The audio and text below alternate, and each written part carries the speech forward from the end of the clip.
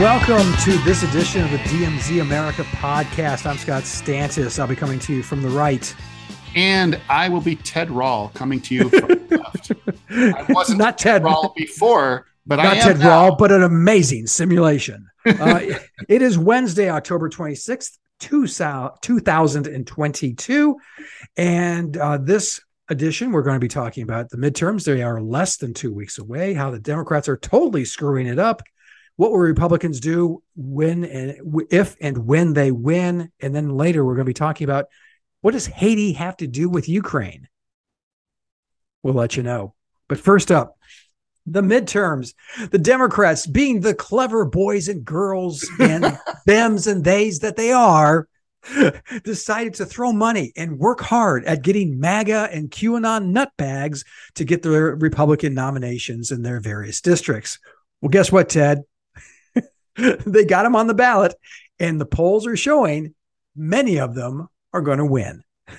Yeah, that's right, Scott. I mean, so I'm sorry. in the too clever by half file goes an idea that sort of goes back. Actually, it goes back a long way. Like Richard Nixon did this to the Democrats in 1972. He believed that Muskie was going to be the strongest Democratic candidate. So, he used dirty tricks to sandbag Muskie, and he got the nominee that he wanted to run against, George McGovern, and that proved prescient because he defeated McGovern in a record landslide. Hillary Clinton, not as clever, in 2016, also wanted to run against Donald Trump. And we all know how that worked out.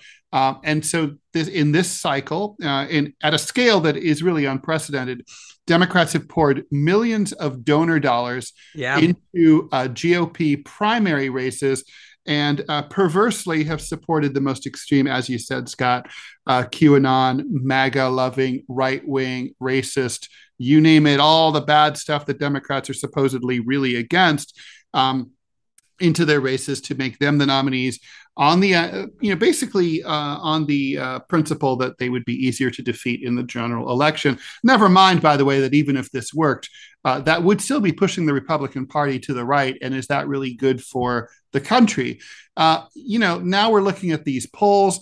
As you said, we're 13 days out from the midterms, and it is a little frightening, right? I mean, it's like, by the way, I just want to point out that before we even talk about the Senate and stuff, it's worth pointing out that, Abbott is really kicking Beto O'Rourke's ass. Oh, yeah. Oh, my God. They had a debate, and it was, again, ridiculous. O'Rourke just seems like, it seems like he's never run before.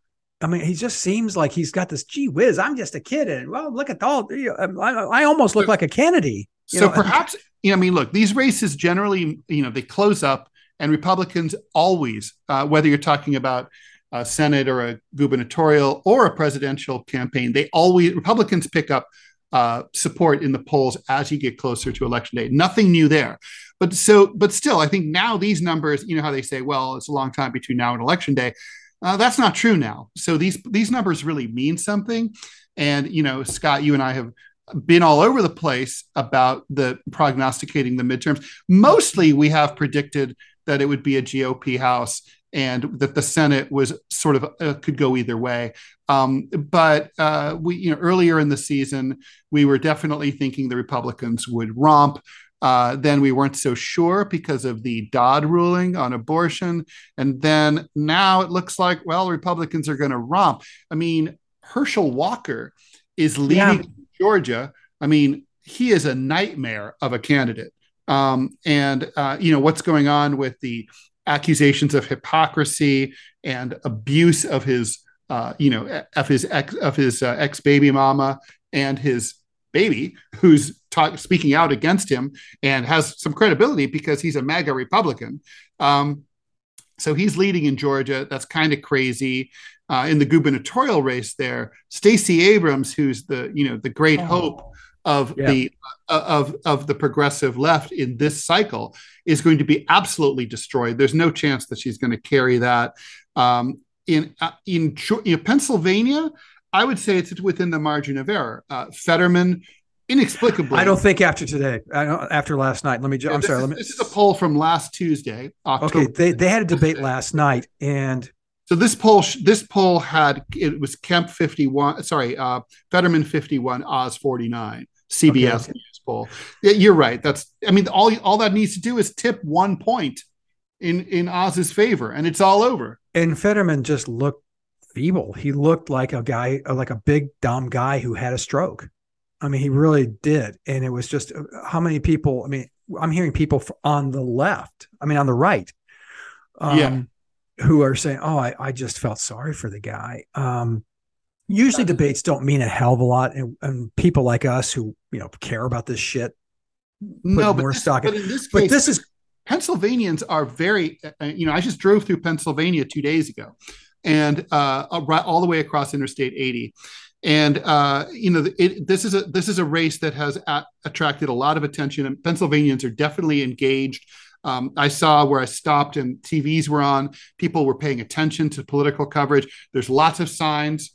Bear in mind, signs mean more now because people pay for yard signs. They pay money for them. I know. I wouldn't, no matter how much I love, I would never have paid for a Bernie sign, even though I voted for him. But, the point is it means something. I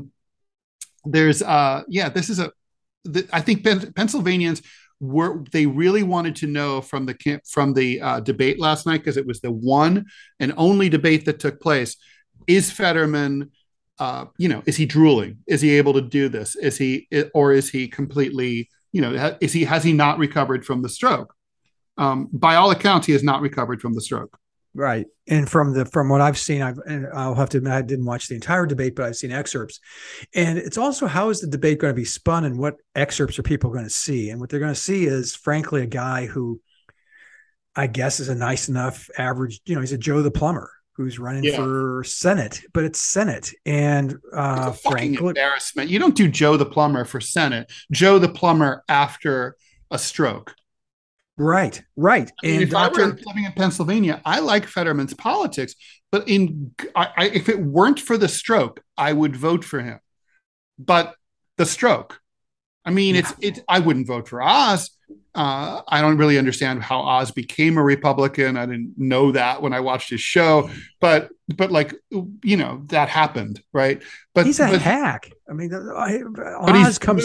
He's the right candidate to go against a guy with a stroke, right?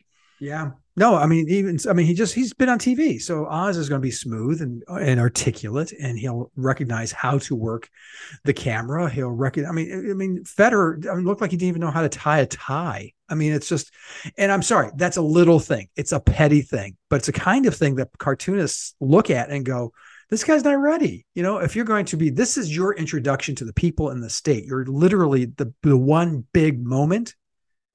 By the way, you talked about governorships. Looking at Abbott, barely won in Texas 4 years ago, is going to walk to re-election. He's going to trounce. He's 11 in some polls. He's 11 points ahead. O'Rourke has only one constituency, which is the national media in the Washington Beltway and in New York City. People don't actually respond to him. Right. No. Well, like I said, he runs. He says, "Well, I almost look like a Kennedy." That's kind of like seems to be his one qualification. Yeah, almost. And down in Florida, DeSantis won by 600 votes. It was incredibly close when he won election. 4 years later, today, he's going to stomp the shit out. I can't even name who his opponent is. He's going to skate to re-election. You talk about Kemp in Georgia. Against Stacey Abrams. Stacey Abrams, again, you talked about, beloved by inside the belt. Well, folks, that's who she is. But and beloved by progressives like me. But, progressives like me don't live in Georgia. So, or not in significant numbers. No, in Atlanta. But Georgia, even so, look, the Black Democrats who dominate Georgia and have changed that state's politics are not like hardcore left-wing economic progressives. They're not. These are the people who curb stomped Bernie Sanders in the Democratic primaries. These are traditional old school Democrats who are grateful for the Civil Rights Act and the change of focus after 1964 of the Democratic Party from being a racist white party, and that's who these people are. These are traditional old school Democrats. They're not Bernie. They're not like, they don't have the fire in their bellies for someone like Stacey Abrams. Stacey Abrams could do well in, say, New York or Massachusetts, but not there. Now let's look west and look where Lake in Arizona, who is a fucking nutbag. I'm sorry. She said on numerous occasions. Speaking of a TV. Yeah, well, she was a TV anchor for 20 plus years. Nobody knew her politics. Right. And so she's coming out, and she said point blank on more than one occasion she would not have certified the votes in Arizona based on nothing other than she wanted loyalty to Trump. Right. That's it. And that's crazy. And then you go down, and there's a guy running for Secretary of State who is certifiably, Ted, batshit bonkers. Well, a lot of secretaries of state have been, state secretaries of state have been. Well, the Attorney General in Texas, Paxton is his name, and all of the loopy stuff that comes out of, he's under indictment or under investigation for corruption. He is a QAnon adherent who believes that Google is spying on him. I'm serious. Well, Google is spying on us. That's true. Right. It's spying on all of us, but he thinks him specifically to destroy him politically. It really is like cuckoo for Cocoa Puffs. And that's what are they more crazy now, or are we just seeing it now because we have the internet and we have the ability to see, oh, shit, these people are nuts? Well, I think that it's that. And, the internet also gives space for crazies to get a constituency that they would not otherwise be able to get. A total nut, 25, 30 years ago, is not going to get space on the CBS Evening News. And that's still true now. But you don't need the CBS Evening News anymore. You don't need CNN. The internet will get you direct access through Facebook ads and whatnot to the people that you're trying to reach. And the thing is, what the big revolution in voting that Republicans are way ahead on is the Republicans are finding previous non-voters. That's what one of Trump's revolutions has been. People who sat on their ass and did not participate in politics because they hated both parties are now turning up at the polls, and they're enthusiastically supporting the president and his acolytes. Let me ask you this too. This is a side issue, and We've got to talk about Ohio too. We've got to talk about Ohio. Well, let's talk about Ohio. I'm here before, but I just want to do a sidebar and talk about polling and do we trust it? Because who in the name of God answers their phone if a pollster calls? Right. Well, that's the thing. I used to always say that polls were, politicians would always say, well, you can't trust polls. Well, in the 90s, that wasn't true. You could trust polls. Polls were, they're very scientifically based. The statistical sampling works. There's no question about it. The problem is now with people don't have landlines, they have cell phones. And so it's hard for the polling agencies, A, to get your cell phone number, and B, to get you to pick it up, and C, to get you to answer the questions when you're sitting down at dinner, because, you're even less likely to be able to talk when you pick up your cell phone because you're out and about, you're driving. Whereas, you might be interrupting someone's dinner back on a landline, but they might be more willing to talk to you. Young people really don't have landlines, so they're being under polled. Of course, they don't vote that much, but some do vote. And and generally speaking, the shy Republican has become a major phenomenon in the age of Trump, where people who support Trump know that they're going to be politically shamed for their choice, and so they sort of like, rather than get into it or feel like they're going to be shamed, they just rather not reveal it. They keep they cast their secret ballot. And that's why you're constantly seeing Republicans undercounted in these polls. Okay. So let's talk about Ohio, your home state. Yeah, where I was just there a few days ago. two things are happening there that are kind of amazing. First of all, the gubernatorial race, which is not going to impact obviously the national scene, but Ned Devine, who has been an okay governor, is just sailing to he's a Republican. He's sailing to a easy reelection against a woman, Nan Whaley, who I've personally met. She's the mayor of Dayton, who is really, by all accounts, should be mounting a strong challenge to him. I mean, she's an excellent candidate. She basically has everything you would want in an Ohio Democratic candidate, and yet she's losing 55-37 How come? The latest signal tracking poll. Well, I don't know if it's just Ohioans are in a if it ain't broke, don't fix it mood, or if they're just trying to punish the Democrat, or it could be something as subtle as in Ohio, there's a division of power, and there always has been. The locus of power has always been in the northern part of the state. The big big senators like John Glenn and Howard Metzenbaum were from Cleveland, and then sometimes you'd get some believe it or not, some power coming out of Toledo. But the southern part of the state was always sort of weak. And it might just simply be that, if you're from Cincinnati or Dayton, you just can't really, it's harder to mount a strong campaign for, an outsider campaign. But, Devine he's from central Ohio, from a little farm town called Cedarville, beautiful little place. So it's not like he's from the north. I think this must be a sexist thing, really, truly. The only thing wrong with her is that she's a chick. Then you've got, it's kind of, frankly, it's disappointing. It's kind of like when you look at the country, like, really, we don't have a place for someone like Adlai Stevenson. You know what I mean? Like, why not? We don't. And we really don't. No, and we should. But if we were France, we would, but we're not France. But the Senate, but the big story here is the Senate. I mean, J.D. Vance is one of those he's a right-wing former author who wrote Hillbilly Elegy. He's a carpetbagger, claimed Ohio roots, but sort of came back to Ohio really just to run for Senate.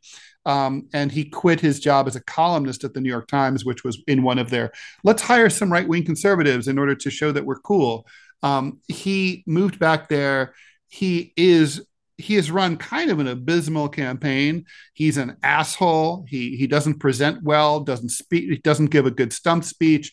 And it's not going to matter. He's leading Tim Ryan, who is by all accounts a strong, moderate, centrist Democrat, 48-44, and all the polls have been like moving more and more in Vance's direction.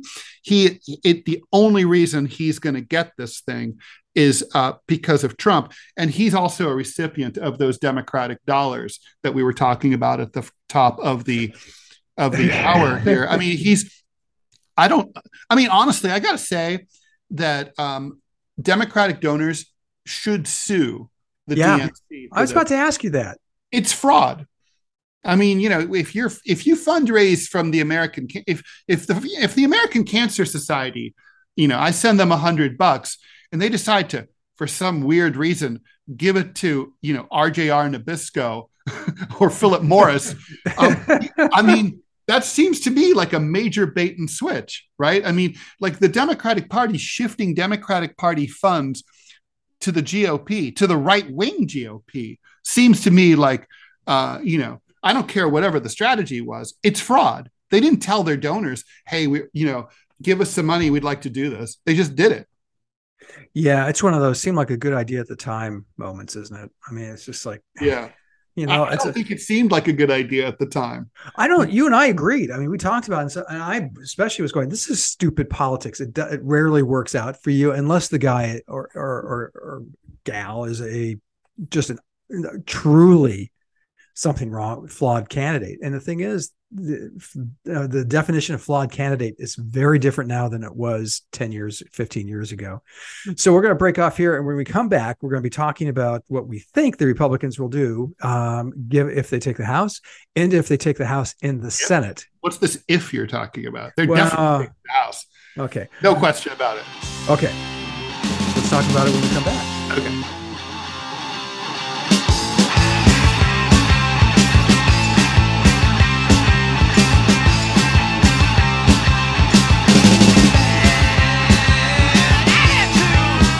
Well, that last segment got cut off because Scott was playing with the buttons, so I apologize for that. I always tell you not to play with your button. Especially in front of Ted. This is a DMZ America. Because we can see each other. I don't think people realize that. Like, no, we're actually recording this through Zoom, and we can see each other. It makes the conversation a little more live, personal, and unless I'm touching my buttons. Don't touch your buttons. buttons. It just gets awkward. I'm Scott Stantis, by the way, coming to you from the right. And by the way, I'm Ted Rall, coming to you from the left. So we're going to kind of continue the theme, but let's presume for a moment. I think Ted and I are locked in that our prediction is the Republicans, barring anything, we are 13 days out from the election, barring anything drastic. The Republicans are going to retake the House. And the Senate still up in the air, although it looks like the polls are certainly moving in the Republicans' direction. So, Ted, I mean, simple question. Let's talk about by how much. I think it's going to be sizable. Democrats currently barely hold the House by 6 or 8 seats or something like that? There was 5, but okay. There may be two, I think there are 2 independents, or is that the Senate? There was 2 independents that caucus with the Democrats. So, wait, who's the other one besides Bernie? We know. I knew you'd ask that. I'll have to look it up. That means I'd have to Google it, and that makes for unscintillating podcasting. Yeah. Okay, it's the ghost of Joe Lieberman or some shit like that. So anyway, so currently, I do think it's the Democrats are up 6. I think when the dust clears at this point, if election day is tomorrow, the Republicans are up 23 seats in the House. Holy shit. That's huge. That'd be huge. I mean, that means you can do what you want. It's not veto proof. Right? It's not veto proof, but it's pretty close. Majority. But it's definitely also a mandate, which is really important for them. It is a mandate. And then what about or at least it's arguably a mandate. I mean, Democrats get a mandate. They don't claim a mandate. Republicans don't get a mandate. They claim a mandate, But what about, let's talk about the Senate, where we are obviously at a 50-50 Senate right now, sort of ish, because that includes 2, Democrats in name only in the great states of Arizona and West Virginia. With Vice President casts the deciding vote, I don't see how the Democrats pick up seats or even keep it as it is. Here's the thing, Ted. You and I talk about, commenting on policy and so on, but I also love politics. And this is just, before we went on to record this today, you saw me throwing up my arms and hands and just getting, what the fuck? Really, Democrats? You can't win this. You have a party that endorsed lying about an election, actually lied about it so much that they tried to stop the election and overturn a legitimate American election on January 6th. You have Roe v. Wade being struck down in many states, particularly down here in the South, that are outlawing abortions. And you have a Republican Party that is openly talking about banning birth control. You can't win this election? Really? Well, I mean, Ted, these are your people. What the fuck is wrong with them? Well, okay, so they do have some, let's be serious here. I mean, we got to be fair. They do have headwinds, right? I mean, they're still dealing with the aftermath of COVID. And frankly, the aftermath of COVID seems to point to Republicans and conservatives having been right that the lockdown wasn't necessary. And then Democrats are walking right into that narrative, which is really feeding into people like Ron DeSantis, who didn't do as much of a lockdown in Florida, by insisting that 5-year-olds need to get the new vaccine, as the president urged just 2 days ago. I think obviously inflation is like the big story. The housing market is running headlong into a wall. I mean, even if you're not planning to move or sell your house, you're displeased. If you are, if you suspect that, your biggest investment, your home is losing value. Gas prices are still sky high. There's some burbling discontent with the situation in Ukraine. We were kind of promised by I think implicitly 6 months ago, a quick Ukrainian victory. That's clearly, we're not going to see that. Certainly no time before next year, because now Ukraine's bogged down in mud, and there's not going to be any progress by either Russia or Ukraine really from now until spring. So, there's billions of dollars pouring into Ukraine. I just think, and the president, the head of the party, is feeble. He's undynamic. He doesn't seem able to speak clearly or articulately. It doesn't convey a sense of strong leadership.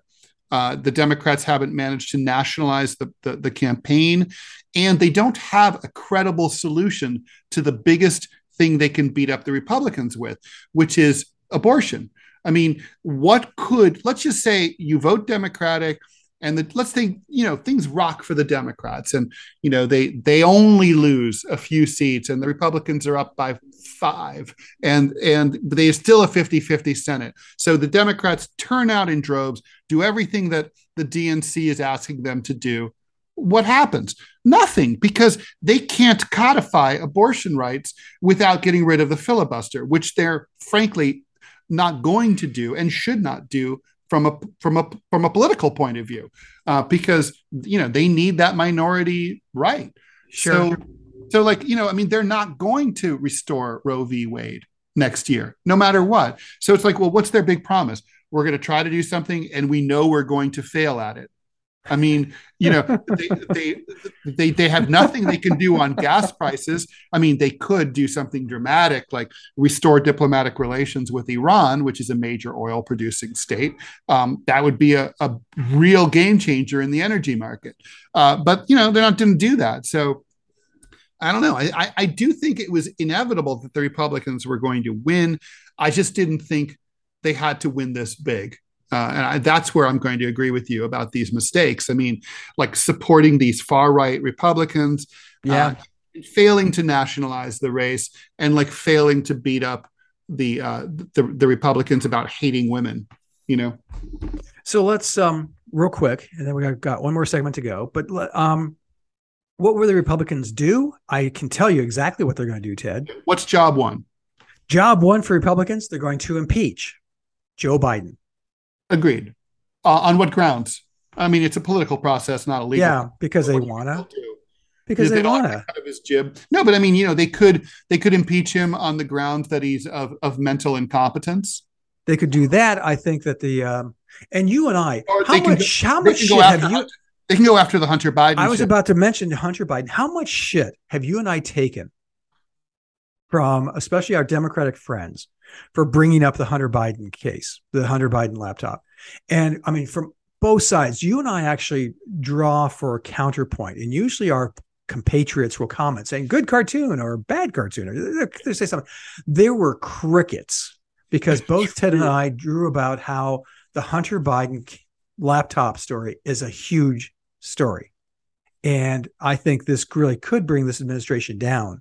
Even legitimately, it's not like a fucking Benghazi, like sort of ginned up thing. It is. Yeah. It's not Whitewater. It's not this is not a little thing. This is mafia level stuff. Well, let's just, the big banner headline is that there is evidence on the laptop that Joe and Hunter had a kickback scheme whereby Hunter would trade on Joe's influence to get no-show jobs like at Burisma in Ukraine.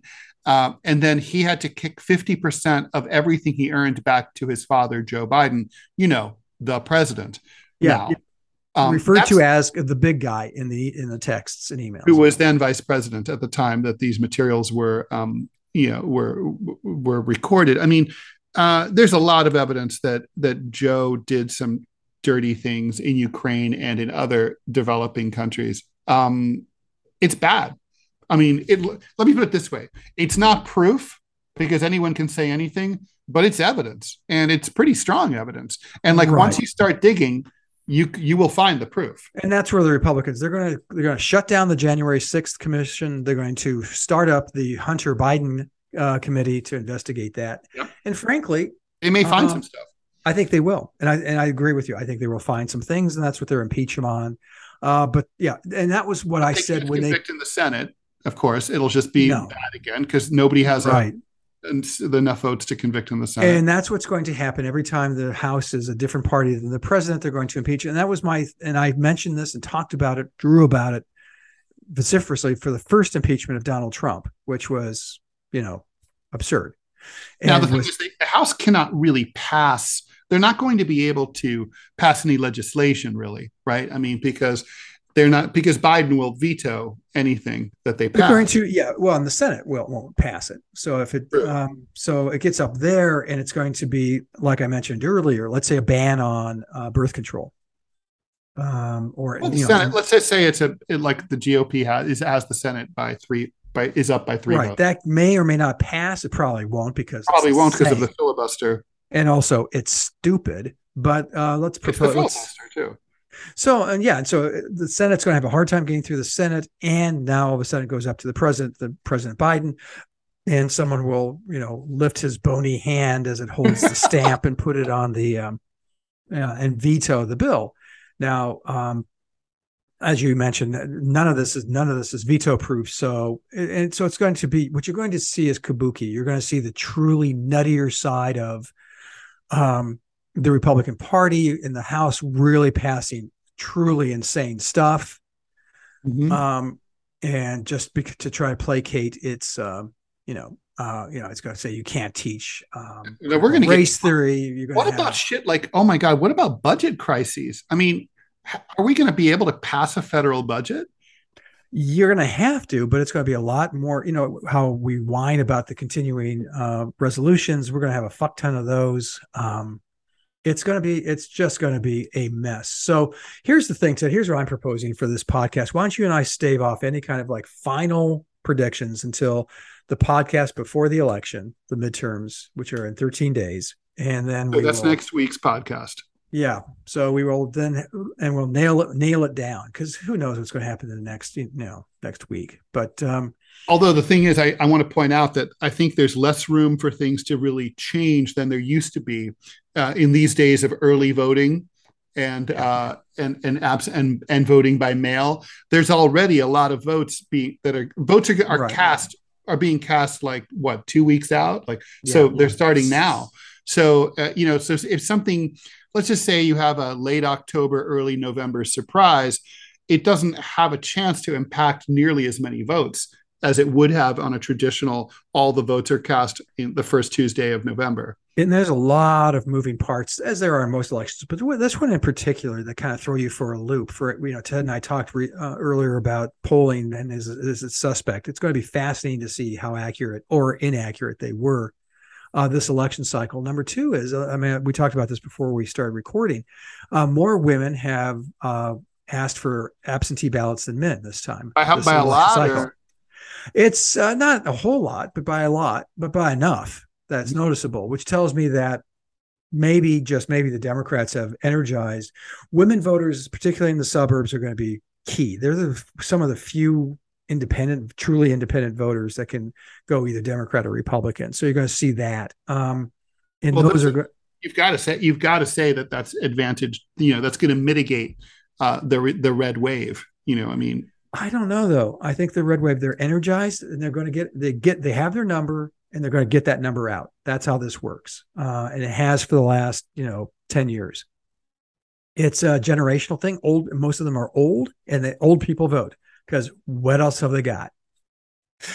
I'm serious. Old people always do vote. And in very large numbers. And MAGA, you and I drive around this country and we've seen outside of urban areas the support for MAGA and MAGA candidates. It is very deep, very strong, ongoing, very passionate. It's not going away anytime soon.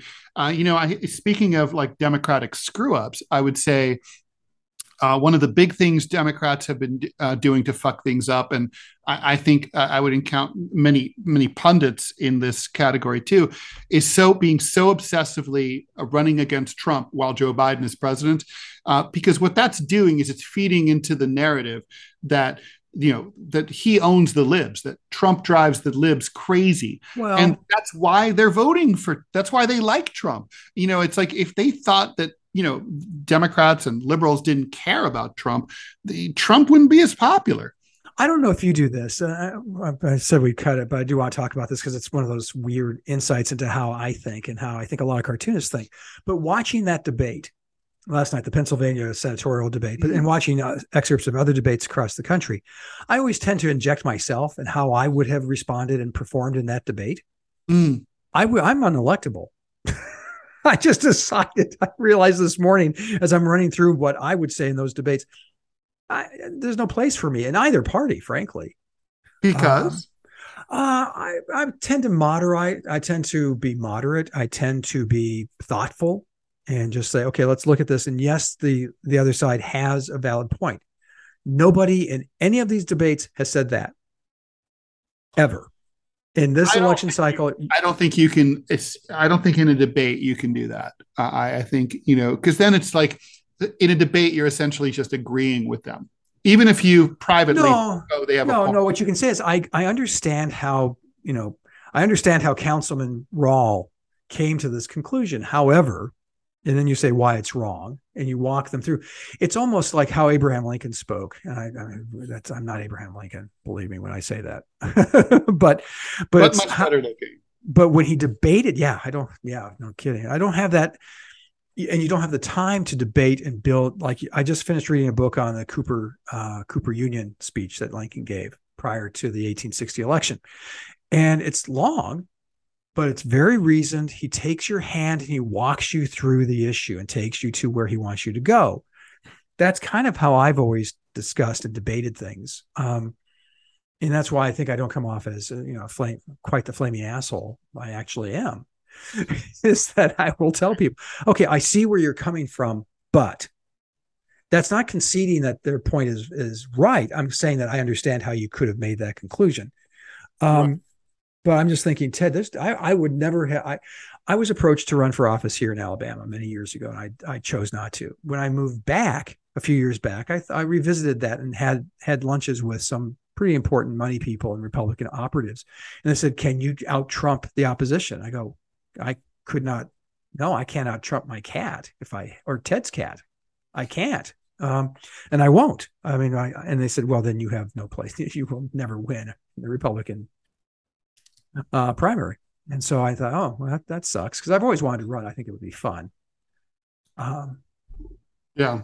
But anyway, I mean, well, maybe, you if thoughtfulness is really like the enemy in politics, maybe I do have a chance. No, you think very deeply about this stuff, but you also have, you're better at distilling your ideas down to a single kernel and sticking to that. I think you'd be a much stronger candidate than I could ever be.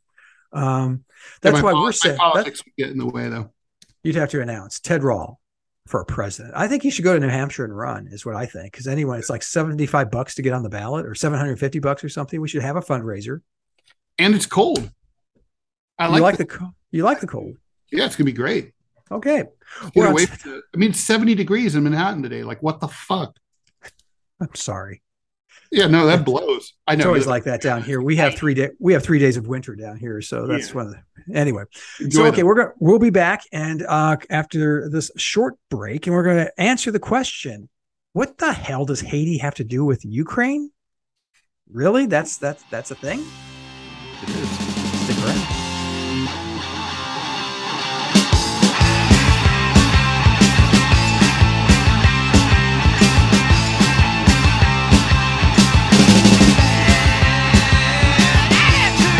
And this is the DMZ America podcast, back for its third and final segment. I'm Scott Stantis, coming to you from the right.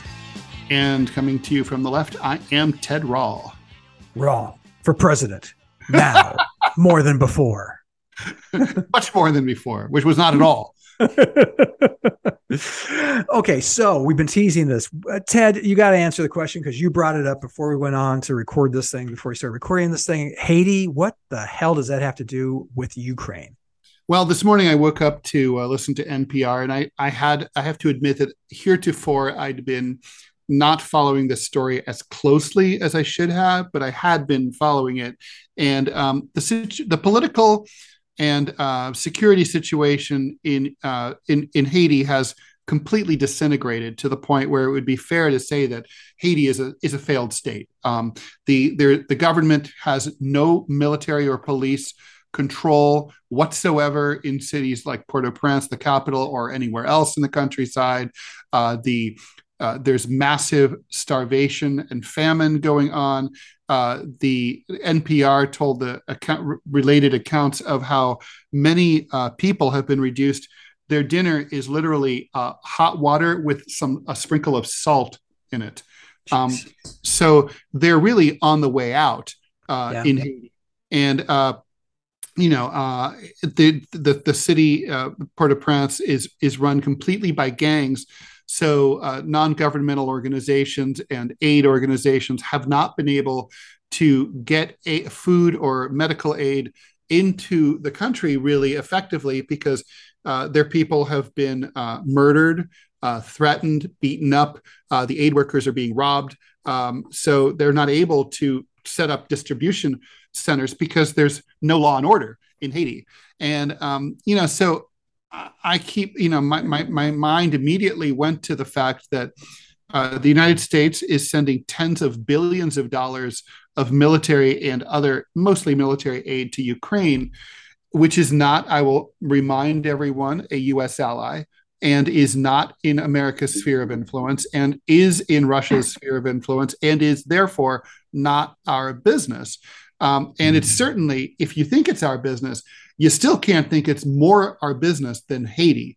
I mean, Haiti is right it's in the Caribbean, it's in our hemisphere. The United States has looted and raped and occupied Haiti. Many, many years we coddled and installed two brutal dictators there, Papa Doc and Baby Doc Duvalier, for years and years and years, and we just turned the other side. And President Clinton overthrew the democratically elected, relatively non-corrupt president of Haiti, Aristide, bundled him up on a CIA plane and hijacked him and kidnapped him to the Central African Republic in one of the weirdest episodes in our history. So the point is the U.S. has given it to Haiti good and hard without lube for a long time, and we owe them. We got to do something.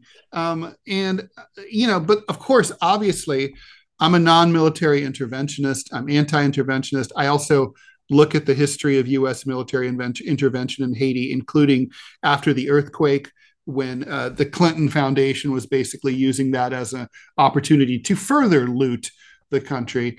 Wait, you explain that quickly. Well, basically, the Clinton Foundation is not only a money laundering operation, but it's also an investment firm, basically. And the Clintons used that relief effort to secure monopoly control over the port and to try to basically turn it into a profit center for them personally. If you just sort of Google Haiti, Clinton's port, you will find the whole sordid story, and it's wacky and crazy, and it's the epitome of gross corruption and neocolonialism. But the point is, they need a military force there, because you're not going to be able to provide any kind of food assistance or law and order as long as the gangs are there. You need people with more guns and better training who are going to go in there and say, guys, you need to go home or we're going to shoot you. But that can't be the U.S. military, because we will make a hash of things and make a terrible situation even worse. Scott, I think go ahead. I think this calls for an international relief force like Blue Helmets. I would say it's got to be a UN-led or OAS kind of thing. But Ted, where the fuck is the UN been? With the US and Canada and Brazil and Venezuela and all the major powers in the Western Hemisphere have to go in together and with like overwhelming force that nobody's going to fight, Right. I agree. But where the fuck is the UN in any of this? I mean, they're tisking, and the same thing they did for Ukraine. They tisk an invasion of a sovereign nation. by they've done nothing in Ukraine. They're not going to do anything here. I mean, yeah, the Organization of American States should actually get together, combine their forces, go in. Yeah, you're right, blue helmet. But badasses. And Cuba needs to be part of this so that we can see it's not just the old. It's got to be like the former non-aligned states with the aligned states. Like it's got to be an alliance between the U.S. bloc and the leftist bloc, like like Brazil and Bolivia, Nicaragua, El Salvador. Yeah, right, and Cuba. Not to mention Cuba has really excellent doctors, and so they're really good at this kind of thing. And then we got to stand up a provisional government, and then we've got to at some point they've got to hold elections, and then we withdraw. But the thing is, there's got to be international assistance because this situation's not going to get better by itself, and and we do have a responsibility. I agree. So let's. And you and I have agreed on Ukraine to a lesser degree, and this is where my wussiness comes out. I'm saying we have come, no, but I'm against military action mostly because I have kids. That's what it is, and they have gotten past the drafting age. But still, the question for me for military intervention is: would I sacrifice my child for this cause? I would not sacrifice my kid for Ukraine or Crimea. However, I believe that it is a criminal act and needs to be fought. It's just where you and I disagree on anyway. Well, even if you feel that way, it's just like the question is, does the United States need to involve itself with every criminal act? I mean, look, the thing is, there's no question that the U.S. and its Ukrainian proxies have definitely provoked this war. It doesn't necessarily justify the invasion, but it's also, I think, an important detail that I was meaning to bring up. I'm glad you brought this up.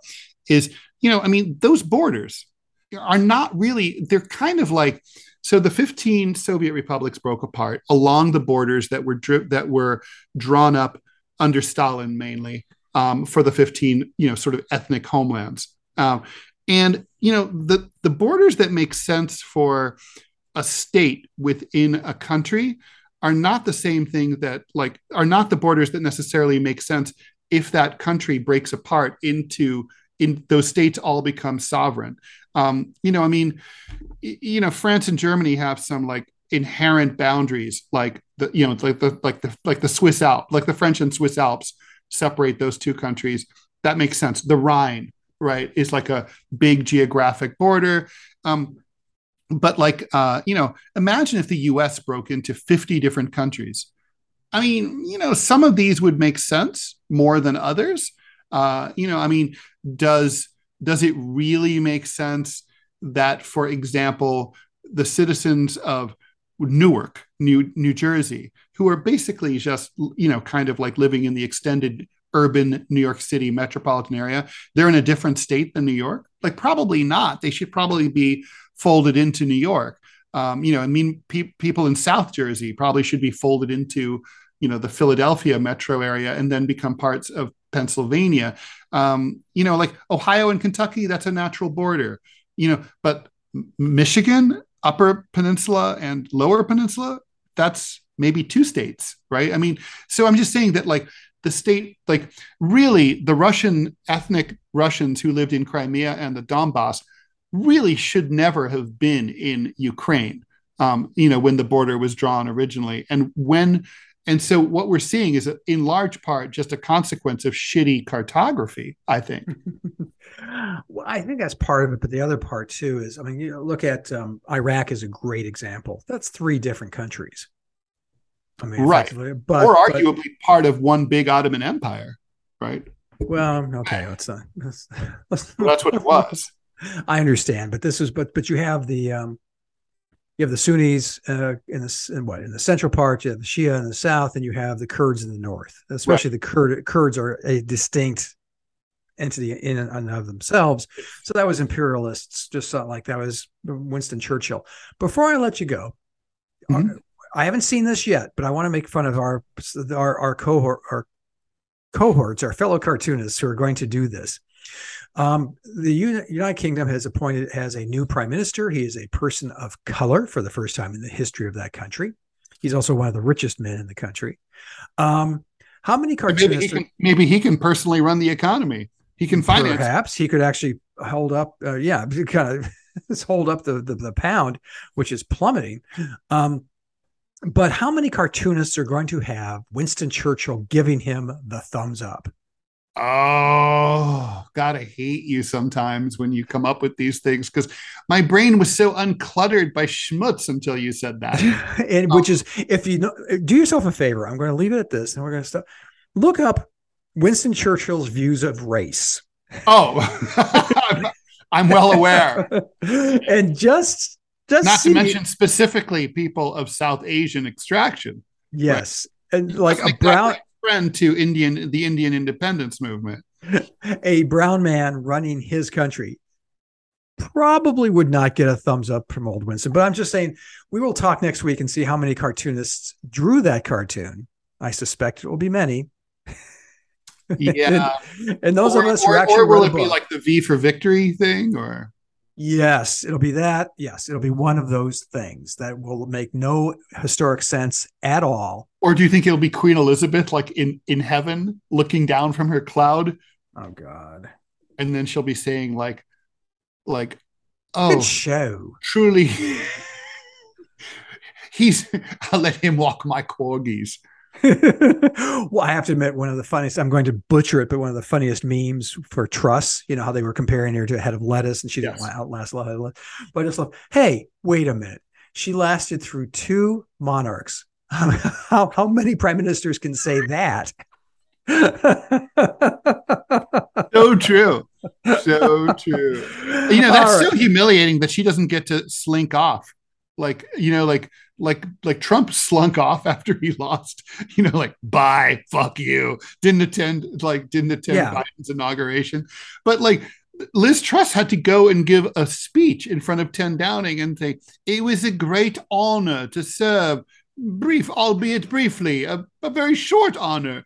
It's like, it's so weird that she doesn't just get to vanish like a talk radio host. One day you're on the air, one day you're not. Does she get a portrait? I mean, I don't know if they do the portrait thing of the prime ministers. I suspect. I don't know. Where the fuck would they put them? I mean, I don't know. Downing Street just like a schlumpy little. I mean, did you know this? That's very nice either. It's okay. I've seen inside. I mean, I've never been in it, but I've seen pictures and videos. It looks all right. Did you know that the Exchequer has a residence at 11 Downing Street? No, I did not learn. I learned that this week. It's not like in Tom and Jerry where it's like 10 and a half. No, it's not. It is apparently the what is it? What is the something of the Exchequer? Something British. Chancellor of the Exchequer has his own residence or her own residence. So on that note, talking about residence and stuff, Ted, what residence does your work take up? My work resides at rall.com, RALL.com, also at whowhatwhy.org on Saturdays, also at sputniknews.com on Tuesdays and Thursdays. And how about you, Scott? You can go to gocomics.com/Scott Stantis, one word, or go to gocomics.com/Prickly City to see my comic strip. You can go to chicagotribune.com/opinion and see a gallery of the work I draw for them. You can go to Dallas Morning News and go to opinion and see the cartoons I draw for them. You can go to 1819 News, which I'm just now starting to draw for. That covers that. We do a lot of stuff. And we didn't once bring up flamethrower drones. Oh, well, that's true. I mean, I am thinking of getting a job at the flamethrower drone factory, and I can do that Johnny Cash thing, like one piece at a time. Well, if you do, let me know, and let me know if you get a discount, because I'll definitely have to get one. Are you kidding? It's a bargain at twice the price. On that note, ladies and gentlemen, please remember to go and vote. And I guess that's all I got to say. Anything you want to add? Yes, in our awesome democracy. Because remember, you have the vibrant choice between 2 virtually identical political parties. So enjoy it. God bless America.